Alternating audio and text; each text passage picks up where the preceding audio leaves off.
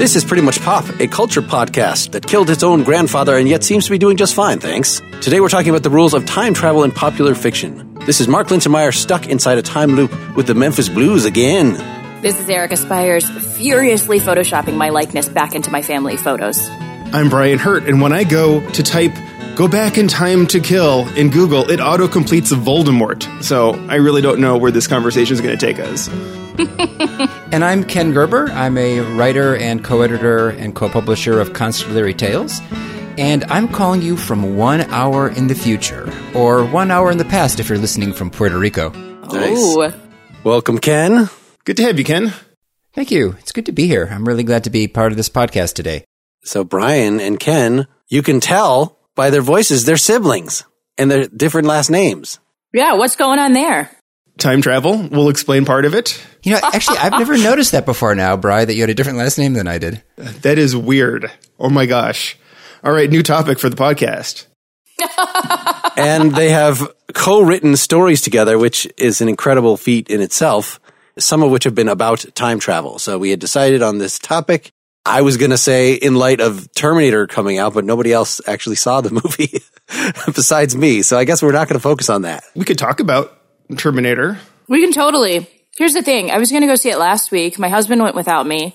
He was very underwhelmed. And then this week got really busy, so I didn't get a chance to see it. I didn't see the last one. Who was in the last one? I'm trying to remember. Emilia Clarke and... Right. I didn't see that one, but I've seen the others. You know, it's a good series, but it just seems like this last one isn't getting great reviews, and so I'm just not that excited. What did you think about it, Mark? I think it was actually a really good action movie. As far as the time travel logic, and of course, it was still very derivative of the second one. And yeah, the whole series has just been the first two were good in different ways, and all the rest of them have been striving back to that in various ways. But since they haven't actually been directed by James Cameron, maybe even that wouldn't do the trick. But even if he puts his seal of approval or executive produces them, it's not going to be the same thing. You know, it's funny because we're talking about time travel, but when Marty McFly goes into the future and you see it's Jaws, what number? Is it 13 or something like that? Mm-hmm. I remember seeing that movie and thinking, oh, that's ridiculous. I can't imagine these movie trilogies ever going on that long. And little did I know, we have Fast and the Furious, that whole franchise. And so now, what is it? 4 or 5 Terminators? This whole thing of a series denying that the ones that you didn't care about actually happened. Oh, right. Yeah. And what's unique about that series, of course, is that, you could pretend oh, number 3 actually happened, but then in number 4, they undid what made number 3 would have happened. So number 3 didn't happen after all. But Mark, that actually gets to what's wrong with the whole series. As much as I remember really enjoying the spectacle of 2 when I saw it, the moment 2 starts happening, they pretty much ruined the whole thing, right? You had this nice little tight cyclical thing that happens in 1. And as soon as you say, well, yeah, but maybe it didn't happen that way because we can keep ruining it as much as we want to keep making more movies. Once you've opened that door, then none of it matters because you always have the next future thing that can, whatever we saved is fully ruinable. And we're spoiling this new movie, right? Because no one cares.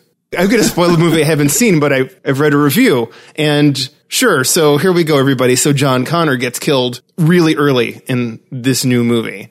And why did I invest so much time in John Connor if he was so important for the first movie and in subsequent movies and in a TV show, and now we don't care because he's dead, but it doesn't really matter. Yeah, that seems like bad writing, right? I'm just airing my beefs with the Terminator.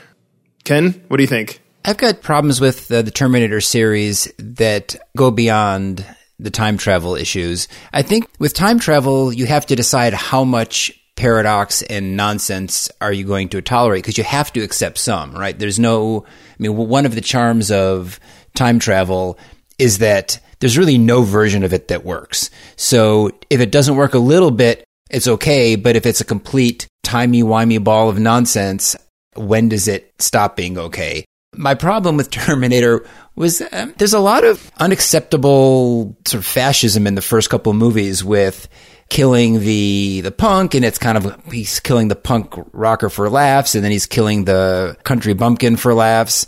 I remember being uncomfortable with that. Yeah, and I did enjoy seeing the liquid metal, the That was sort of fun, and there's some fun stuff, but I wasn't even on board with the first couple, and I didn't even watch the later ones. Are any of the other later ones good? They have their moments, I think. I wouldn't say good. I even enjoyed number 3 in the theater because I waited so long to see it.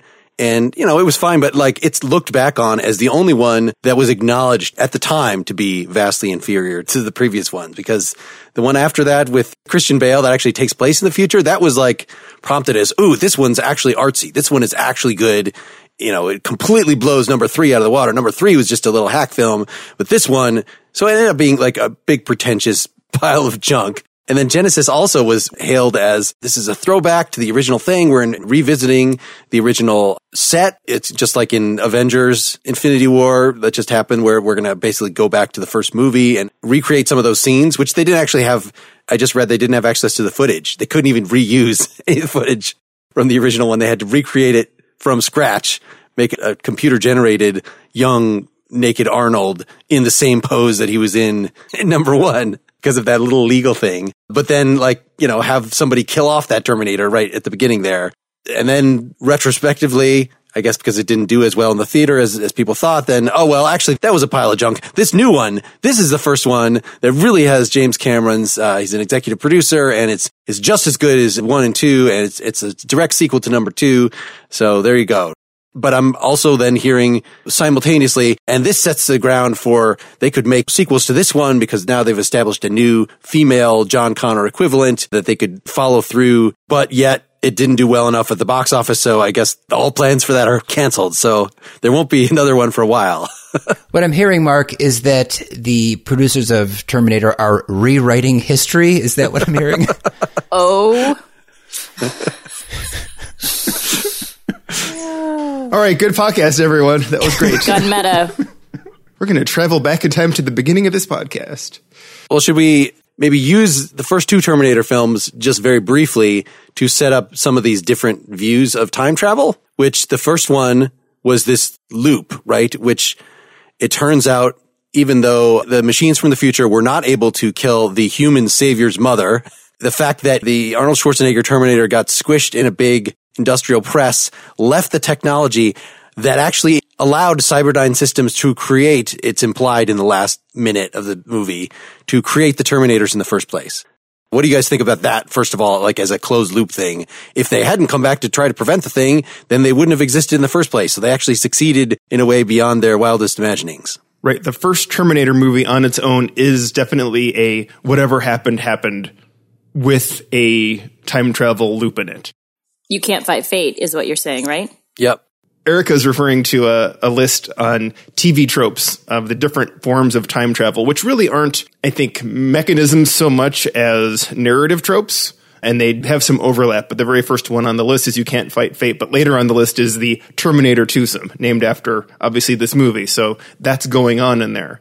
But this idea that people are making decisions and things are happening, but what really is going on always went on, and that's just built into the timeline. So all these things that are being done to try to prevent a certain future really always happened, in a sense. That's my take on it anyway. It's a little silly that there is some future where there are Terminators and there's another where they aren't, but still everything that happens in the 1980s suggests that this is how it has to happen in the 1980s for the future to happen. Is this what they mean by the bootstrap paradox? Where I'm my own grandfather, or I know Peter Capaldi's Doctor Who actually explains this whole thing in an episode of Doctor Who. So the idea is that we had to go back in time to create the ability to go back in time with the Terminator, that is. So the definition of bootstrap paradox is pulling yourself up from your bootstraps, which is, I guess, not possible. Right. Things that have no real initial genesis because they they only exist in a loop where they create itself. Have you guys seen Dark? Yes. On Netflix? That is great. That's also what it's reminding me of. I am still completely confused after 2 seasons of this really intriguing German series. And yeah, we're getting into that same idea of who created the time machine and how did they do it? And this person who was a little boy, also ends up being the father who killed himself. Spoiler for Dark, but I'm not being specific enough that it's going to ruin anything for you. Yeah, you'll still be confused. You'll still be completely confused. Could you do all this in German, please? If only. Yeah, I misspoke. In the first Terminator movie, there is no alternate future. It's just John Connor has defeated the Terminators. It's really the second Terminator that has a different set of rules, where we're now going back into time and we're no longer having this you can't fight fate, because we have a future where the Terminators don't win, where they aren't created. This whole future isn't fixed thing that we hear in the voiceover. Do they totally change the rules in the Terminator starting with the second one? Am I wrong about that? It might just be that the characters are not sure in number one. They're just like, I guess I have to send you back, in the future to save my mom. I guess I have to do that because that's the way things actually happened.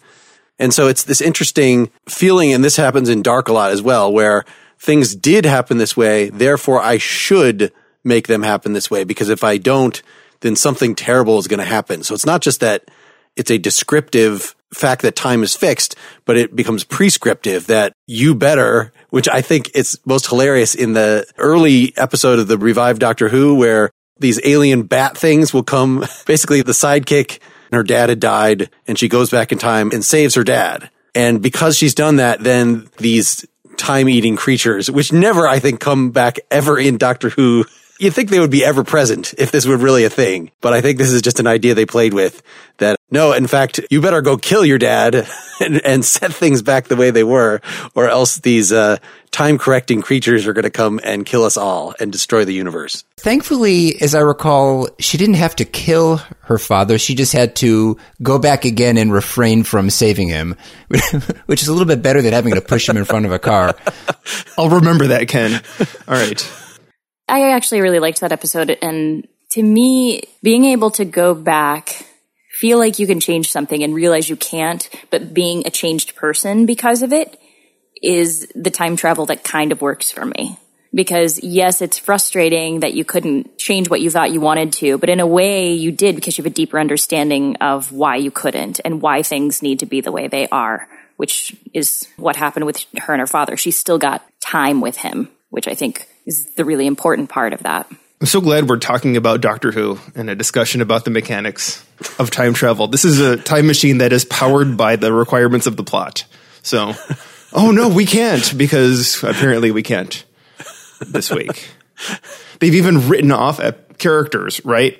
Amy and Rory. Oh, well, I guess you're stuck because for some reason we can't do it anymore. I saw your gravestone, and therefore that solidifies the fact that you lived this whole life in that area, and that is now set, and I can't go disrupt that. You're stuck in New York, and unfortunately no trains go to Cleveland, so I guess we'll never see you again. I like the fact in Doctor Who when they use that to make some of the former companions pissed off. Like, why did you never visit me again? It's not like you couldn't make time to come visit me ever again. You left me there for 40 years. What the hell is wrong with you? Yeah, that makes it very difficult to be like, an absent friend when you've got a time machine. I'm no longer interested in you. We're breaking up. That's all. Although if you had a time machine and you're like saying really awesome stuff and saving the world, why would you want to go and just have a conversation with somebody who's just stayed stagnant the whole time? You know what I mean? I don't know. I would like to think I wouldn't be that way, but I don't want to be judged as having a stagnant life because I don't have a time machine. It's like, why are you still living in that 21st century, Brian? I'm like, I don't know. Nothing I can do about it. All right. Well, maybe we should save a more detailed treatment of the Doctor and his motivations for a future episode, because there's too much juice there. But back to the time travel thing in particular. So Terminator 2 was we've actually now prevented Skynet from developing. But there's still the feeling, so Terminator 3, it comes out that, it was just delayed, because I think this is the fear about AI, that it's sort of inevitable that somebody's going to develop a super AI, and unless they do it in a way that is safe, and there are debates of sort of what that means, that you have to set it up as having human goals, as caring about people, rather than just, do whatever you need to do to accomplish your task. Because once you say your task is to, create paper clips, and then you make it super intelligent, then it might determine that the way to do that is to turn everything in the universe into paper clips.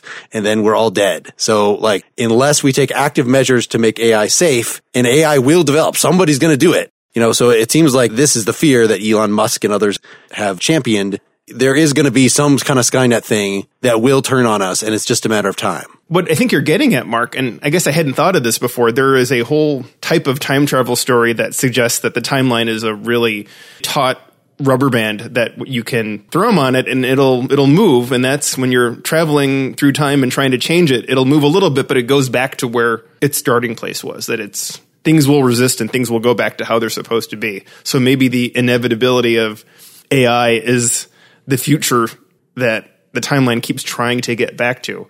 It kind of makes time travel pointless as a result. So I know I'm just continuing to shit on the Terminator movies, but that's maybe one way of looking at that. That was sort of a Star Trek answer by just giving a simplified metaphor. Can you explain time travel? Well, it's like a rubber band. It's like a message in a bottle. In a time machine. So you guys have written about time travel. We've published 2 stories that involve time travel. Yeah. All right. How did you approach it? What kind of research did you do, and how did you decide to treat the genre? And were you happy with it, or does it still bother you to this day? You take one of them, Ken. I think I'll take The Sentence is Always Death. And that story, Brian and I did, as much as any story we've written, I think a lot of working on the plot together. And time travel was part of that story from the very beginning, as I recall, even though it was very far from the only important science fiction element of the plot. I felt like we were trying to be very careful to limit the absurdity of time travel. We tried to make it a bit austere and responsible, which is a tough thing to do, as I said earlier in the podcast, assuming it stays it makes it through editing, that there's going to be paradox in your time travel story unless it's like Planet of the Apes and you're only going forward. So we actually had information being sent backward, and actually information being sent backward is, if anything, a little easier to manage, right? Because when you start sending stuff backwards, I guess it's now you've got the same person, next to his or her childhood age self. The novel Timescape does the same kind of thing. It limits itself to sending information into the past. We had information being sent, but it was pretty important information. It was information to determine who was going to get a death penalty in the past. I realize that changes the future also. Bri, did you feel that we were trying to be careful there, that we didn't want it to be far-flung like Doctor Who or Rick and Morty? I think that's right. And that is, not to get too much into the details of kind of the mechanisms of that story or where it goes. But we really did. And we even had some other things that we put in place in that story. Being, you weren't just strictly executed in the past. You had a probabilistic poison dose given to you. So you didn't necessarily die immediately. You died when the timeline allowed you to die, when you had done anything that was important to the timeline. And once you had done that, you were done. So I thought we had I don't want to suggest that we had a completely unique take on anything, but it was not the most common way that I've seen time travel work in a story. And then the other one we published called One Way Trip in a Stasis Suit, that is largely a set right what once went wrong, perhaps type of story. But again, I think we were trying to be a little careful with that one as well. Time travel existed, and it wasn't just something that anybody could do, though. In fact, it was a time travel drive that was put on a ship traveling near the speed of light. So then it was making a trip, and this trip is relativistically traveling forward in time. And when it gets to its destination, it does this little time travel jump backwards to kind of keep civilization all on the same timeline. So, okay. It's misused in that story to try to avert a disaster. But again, we were trying to not just make this easy to go back in time kind of device. So we were trying to think of what's a reasonable way someone might actually use time travel if they had it. And are you guys pleased with how that came out, or do you still try to figure out those paradoxes? Like, is there any way to get away from that idea when you're dealing with time travel, to be like, but this one thing still didn't quite make sense? I think there's a certain amount of acceptance that when you write time travel, you're making a decision. Which rules do I want to break? How much do I want to have a very tight set of rules? And how much am I willing just to go crazy with it? Where you've got people bouncing around time and back and forth in multiple universes. I mean, Doctor Who can be super crazy with it, but many other shows do the same thing. I could see actually having a lot of fun with a story with very loose time travel rules, but the two that we wrote that were published, I don't think do that. And I was really glad to have a very tight story. In fact, some of the tension is in the fact that there's limitations on what you can do. And it's a question of whether or not only can we change the past, but maybe did we already? Did I give it too much away, Brian? No, I think that's fine. No, I will say, though, Ken, that I feel like there are loose ways of dealing with time travel I would not enjoy doing because they irritate me. Right? There are things that I've seen done elsewhere, and it wouldn't make me happy to write a story about time travel where, all right, I'll point out a couple things over the years, seeing the gradual change that we see in Back to the Future of Marty's family disappearing by fading out of a picture and like only partly, like, what picture is that of? I mean, what are we looking at there? I mean, it's done so much better in Looper, for example. We start seeing changes of a person who's clearly being decapitated in the past and he's starting to have future in the present. He's missing more things, but it's not, I don't know if you want to say that's actually better, but it's not like this weird fading out of a picture makes no sense to me. And yet it's such an iconic moment. Like, who doesn't know that moment? And maybe it's because it's more of a psychological thing for us to watch that and think of ourselves fading out of history. And it's poetic in that way. And yeah, it's simplistic and it doesn't make sense, but at least maybe it's because I saw it as a child, but it was really scary to think about that. And it has impact. I totally agree that it works. And the fact that it's an adventure comedy. So I think sometimes it's hard because like Doctor Who, like you're saying, uses so many different types of rules. Even though it's a show about time travel, it's not really a show about time travel. It's like an episodic show. In a lot of ways, it's about like, you know, the interactions he has with these people and how he's trying to help people in different places. Like in a lot of ways, like Quantum Leap was trying to do the same thing, right? It's setting things right. And so it's more of a moral story maybe than it feels like, even though it is about time travel, it doesn't feel like it's about time travel. Whereas something like Terminator, which is more of an action thing, it like spends more time on the time travel aspect.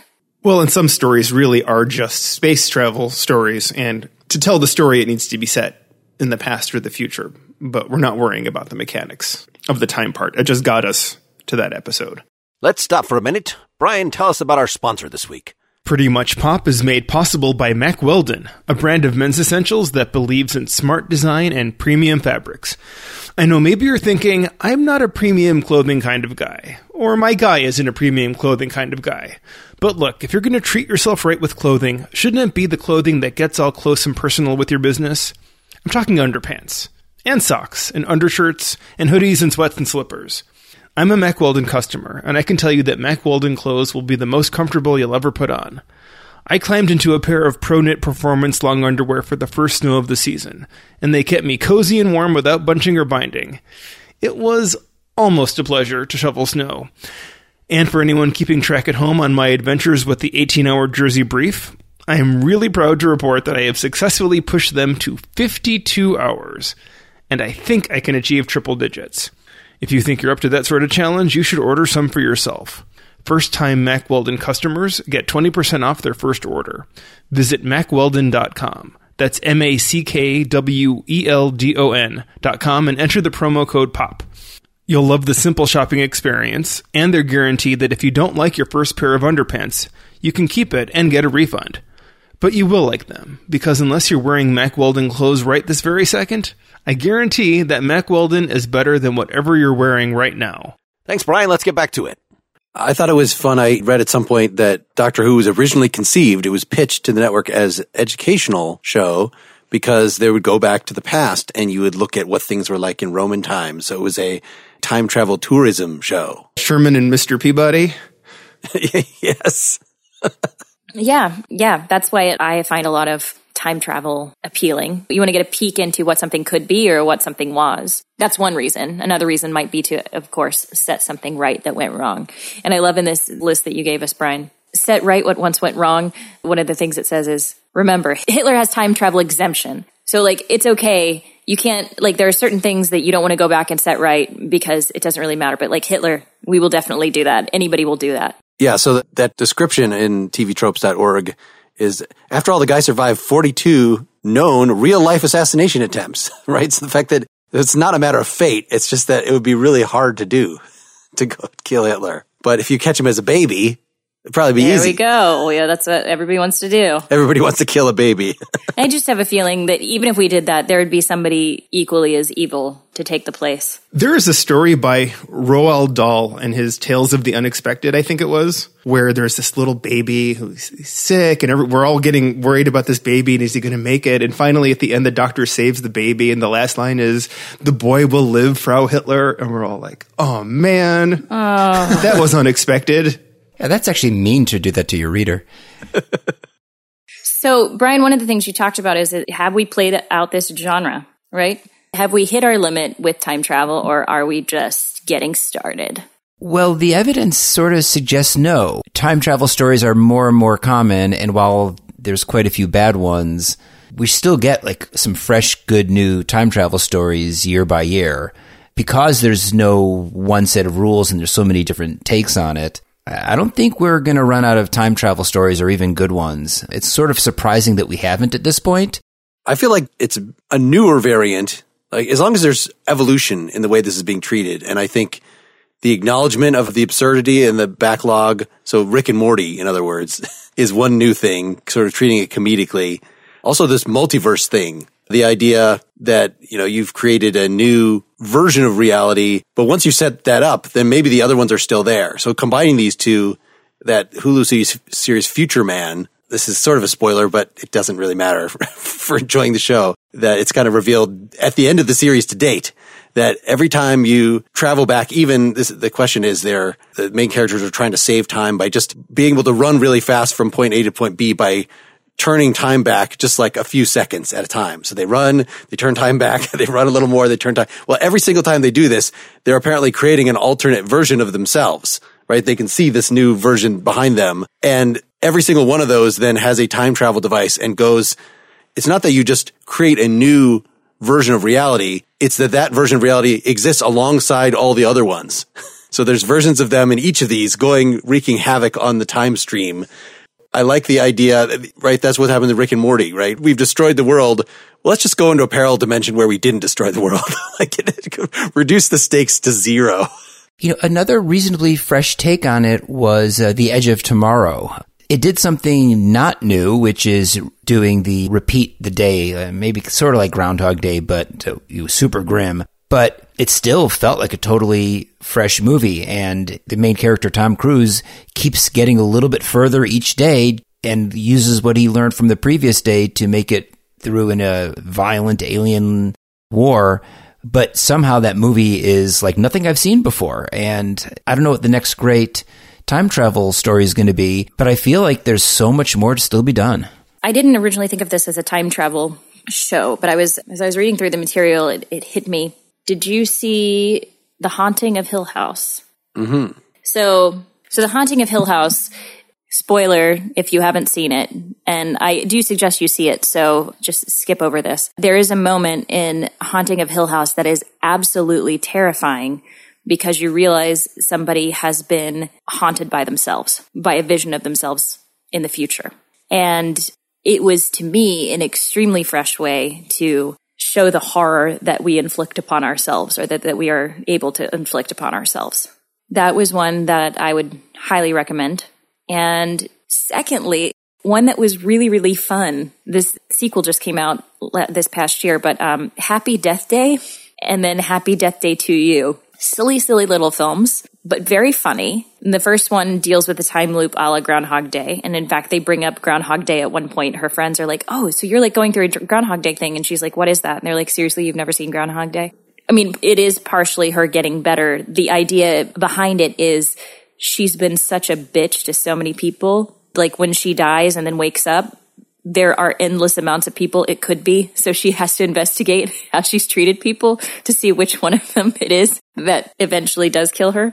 And then the sequel tries to one up that and creates an alternate timeline where she ends up back in that loop after she's broken it the first time. I think what I'm hearing a little bit is that you need to be maybe more innovative when you're doing something serious. And if you're doing comedy, we can kind of use the same tropes that we've used before. I haven't gotten through all of Russian Doll yet, but I don't feel like we're seeing anything really innovative with time travel, but I'm seeing something pretty funny, and new comedy is always welcome. You're right, Mark. We're definitely going to see more multiverse stuff, especially once it's been done in the Marvel universe, then people get really comfortable with it. And we feel like you can actually do that. But when it comes to just, in Hot Tub Time Machine, we go back to the 80s because that's an era we're going to make fun of now. And at some point in the future, people are going to travel back to the Trump era because that's going to be something to make fun of in the future. So there's always going to be room to mine the past to make fun of. That's easy to do with time travel, or going back into history and messing around in it and fixing it, which has been done. And we mentioned Sherman and Mr. Peabody, and of course, Brian and Stewie doing it later on, and we're going to continue to go back and mess things up and fix them. As I was looking back through all of my favorites, I realized that probably my favorite time travel movie is Interstellar. And they had, a scientific consultant with them the whole time that didn't allow them to do certain tropes and made them stay as scientifically accurate as they possibly could with it. You're right. I guess you're right, Brian. So, if you're going to do a time travel movie, you better be good about sticking to some sort of rules. But if you're doing a comedy with time travel elements, who cares? But Interstellar was such a beautiful way to interact with that world, and also incredibly heart-wrenching as well. I see that's a Nolan thing, which makes me think of the Prestige, which sort of a related time travel genre is this, what was just came up in this new Living with Yourself show, which is not time travel, but a lot of ways that time travel could go end up with two of you being around, sort of depending on how the rules work. But it seems that if a certain view, if you travel in time, then you go back and stop yourself from traveling in time. Well, then there's you that's there. And then there's the you that never got in the time machine. And so now you have a permanent clone, and maybe you could do this over and over again. I remember, if you guys ever watched those Cartoon Network, this is sort of prefiguring Rick and Morty, but those Space Ghost things. So there was the Brack show. I didn't do my homework. I played head kicker all day. So let me go back in time. But then ones of me that go back in time just watch the other ones play head kicker. So they go back in time again and again and again. And there's a giant room of Brack and Zorak, these cartoon characters, just watching the head kicker, and the homework never got done. So I like this idea of what to do with the multiples. That seems something that is yet to be fully played out. It was done to horrible effect in Time Cop. Does anyone? No, never saw that one. Did anyone see that? It's one of those that has a ridiculous rule where if you see yourself back in time, that's okay. But if the two versions of you touch each other, you explode in this big protoplasmic mess, because for some reason you're not allowed to get that close to each other to touch. And it was just one of these arbitrary rules for the purpose of the story that makes absolutely no sense. Why should that be so important? That, we can be in the same room, but if we touch, there's going to be walls to clean off. I had forgotten that. I think that was sort of implied in that same Doctor Who episode that we were talking about before with the bats that clean up time, that if sidekick goes back and holds her baby self, then that's very bad for some reason. The Doctor gets it, just that it won't be permitted. There are things that just can't be done because of fixed points and things that have just happened with a capital H rather than with a lowercase h. The rules change on Doctor Who. What are other people's, I'd like to hear about favorites and also pet peeves when it comes to time travel stories? Some of my favorites, I think, I was, before we sat down to record, I was writing out some of the earliest time travel stories I remember viewing. So think of somebody growing up in the late 70s as, and starting to, at that age, be able to understand or watch time travel shows. And so I guess I'm fond of things I would have seen at that age. Time Bandits, have fond memories of watching the Tom Baker Doctor Who of the late 70s, early 80s. But also, these are already in reruns now, but there's a bunch of great Twilight Zone episodes that employ time travel. And when you consider that those are from the 50s, I think they get extra credit for doing good time travel stories and also morality plays at the same time, even a decade before Doctor Who, which is pretty cool. I guess some of the episodes I recall were 100 Yards Over the Rim, No Time Like the Past, and A Kind of Stopwatch are three examples of some very early Twilight Zones that utilize time travel pretty well. Do you guys remember those stories That's a good one. enough? I'm sure Brian does, because I can't remember what the second one is. No Time Like the Past. that's the one where there's a guy in modern times who is fed up with the modern life, and he wants to go back to the past and enjoy sort of, the simpler world, but he kind of can't help changing some horrible things that happened in the past. And at one point, he accidentally is the one starting a fire that he was hoping to prevent, a historical fire. He falls in love with someone from the past as well. Do you remember this at all? I don't remember that one. Certainly 100 Yards Over the Rim with the pioneers and the sick boy and the penicillin is one that does stick out in my mind. And you remember the stopwatch one, which I guess I'm not totally sure if that's time travel. Stopping time? Being stuck out of time? Yeah, he's got a stopwatch, and he stops it, and he runs around and does what he wants with the world when it's frozen, and then he restarts it. Redone fabulously in the movie The Girl, the Gold Watch, and Everything with Pam Dauber in the 80s, I guess. That one really piqued my imagination. I gotta say, that was a common source of fantasy for me as a kid of, I don't want to be here. I just want to stop time and go off and do various perverted things. This is my teenage imagination. It was really quite horrible. Mark, it's still a fantasy for me, but so often it's like, I want to just stop time and just put my head down. Yeah. Well, that is also what I was thinking. I don't want to do this right now. I want to take a nap and then do it. But then I would get old way faster than everybody else. I would take stop time so many times. Why are you so old? That's your middle-aged fantasy? I played video games for the day while everybody else was stopped. We were going to talk about why time travel stories are so interesting and why the whole culture is so fascinated by it. And I think we're kind of hitting on one of the reasons, and that is, if you were to play the game of what would you rather have, the ability to fly or the ability to be invisible or super strength or some other power, the answer is time travel wins every one of those questions. What power would you rather have beyond time travel? Because time travel can do all the things you want to do. I want to fly so that I can get from point A to B faster. Oh, well, a time machine will do that. Or I want to be invisible so I can rob banks. Oh, you can do that with a time machine too. Or you could go into the future to get when any of these things are invented, right? I'm going to travel to the 28th century and get my invisibility cloak or whatever. Like, that's all out there in the future. Yeah, but there's also the possibility of messing everything up. The likelihood of messing everything up. Yeah. And it depends on how the rules work, because can you really reset your mistakes? Like, does it actually reset, or is it, no, that thing actually happened. It's just you can go back in time and make another one of you to try to cover for the mistakes that you just made. So imagine you have the ability, this is also part of why we like the idea of time travel, even if it's just within our own personal timeline. A conversation you have in life is, man, if I could do that over again, I would do this, right? But then, of course, you have the paradox of when you go back and do it, are there two of you then? Like, do you still exist? Does the old you still exist with the memories of what you did wrong the first time? Or do you just cease to exist because you've changed it and now there's a different, the different you with the different choice has that timeline? If it is the former, you're still stuck with the guilt of the crap that you messed up. It's just everybody else doesn't remember it. And doesn't that suck worse in a way? Your humanity is... Yeah, you just got to deal with you're the only one who knows how shitty you are and everybody else thinks you're great, but it's just because you had the chance to fix it. I think I'm okay with that. I'm going to be traveling through time in a pretty guilt-free way because I know I'm not smart enough to have created whatever the device is. So someone else did, and the world isn't destroyed yet. Or actually, look around, maybe the world actually is destroyed, right? Maybe we're already living in the world someone screwed up, but yeah, sure. It's like, come on. I mean, how much can I really mess things up? Someone else has already done this before me. I don't know. I guess you didn't grow up Southern Baptist, because I got to tell you, every time I do something wrong, guilt, even if it was years ago. Well, that's right, Erica. I did not grow up Southern Baptist.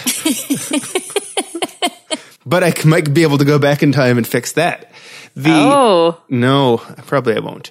What you were getting at, Ken, I think also, in addition to all these things that you get by having a time machine as opposed to the other choices is you get immortality. Not the hard way where you actually have to live through the present to get to the future. You start getting older and you start thinking about the fact that, yeah, I'm not going to be around in the year 2100, whatever. That's fixed with the time machine. And the articles, we had a few articles with interviews with James Glick, who wrote the book Time Travel: A History.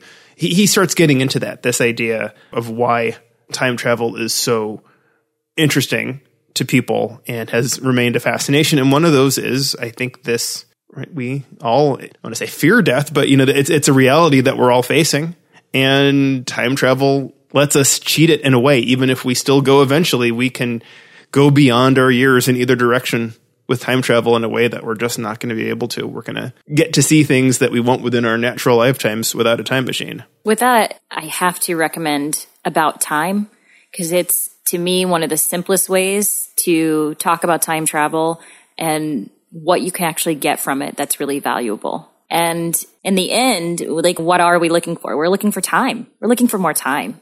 We're looking for time maybe to do things, to set things right. We're looking for time to talk to ancestors or to go into the future and see what the offspring of our family is like. But like, we just want time. What are you referring to, Erica? There's a film called About Time with Bill Nighy. It's a Richard Curtis film who we should talk about in the context of romantic comedies at some point.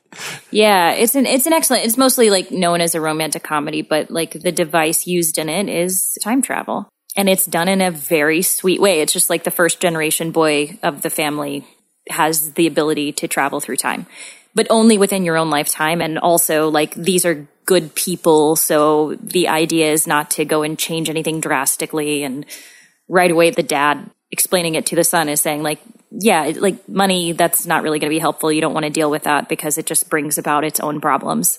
I pulled this up and I see a poster with Rachel McAdams laughing in the rain. And you don't want to see that? I try to push through, and I see that the other person is Domhnall Gleeson. So and he's kind of a stalwart of a lot of good science fiction these days. So I'm going to... Domhnall Gleeson is amazing. Yeah, so yeah, definitely. How do you say his name? I said it wrong. Donald. Yeah. You were talking about immortality, and it occurs to me that perhaps full-blown immortality, that you just get to live on forever, might actually win the argument for some people between what would you rather have, the ability to travel in time or the ability to live forever. Because time travel does solve some of your immortality problems, but not the big one, right? The problem that you eventually die. And for some people who may really be fixated on their own death, I could see someone actually, it wouldn't be me, by the way. If you told me I would have to trade my last 10 years of my life for the ability to travel in time, that's an easy yes. Well, maybe not at my age now, but if you would have given me that option at age 20, I would have said yes. Again, you can always travel to the future when immortality is invented in the year 2023. Just got to make it a few more years. I got this.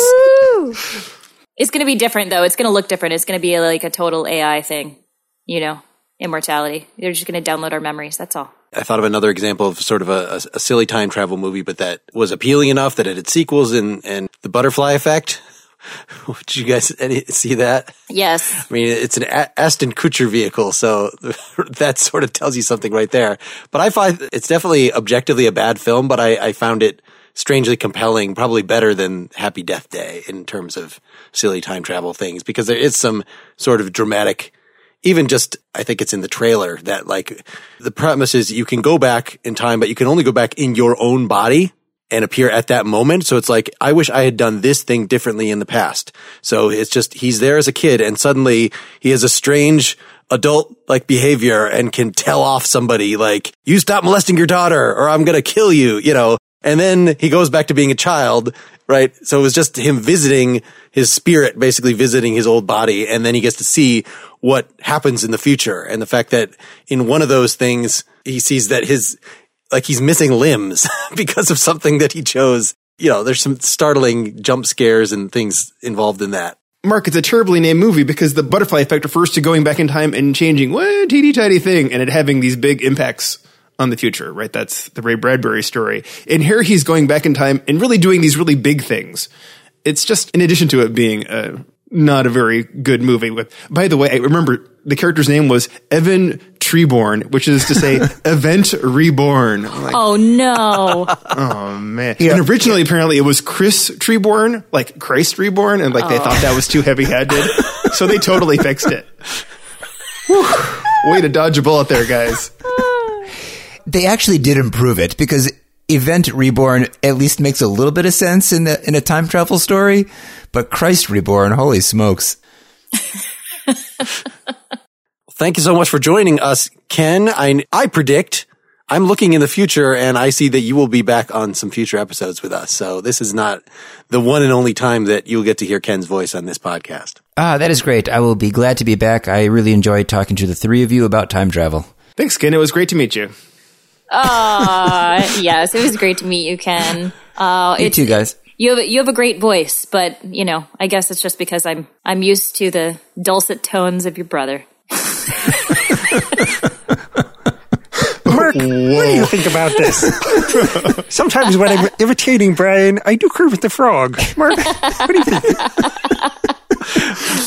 And without giving Brian a chance to hit back, let us wrap up for our public listeners. If folks want to go to patreon.com/partiallyexaminedlife, we're going to keep talking. Maybe we'll even get Ken to keep talking for a few minutes here to see what we actually thought, what we really wanted to say, movies we didn't want to spoil, etc.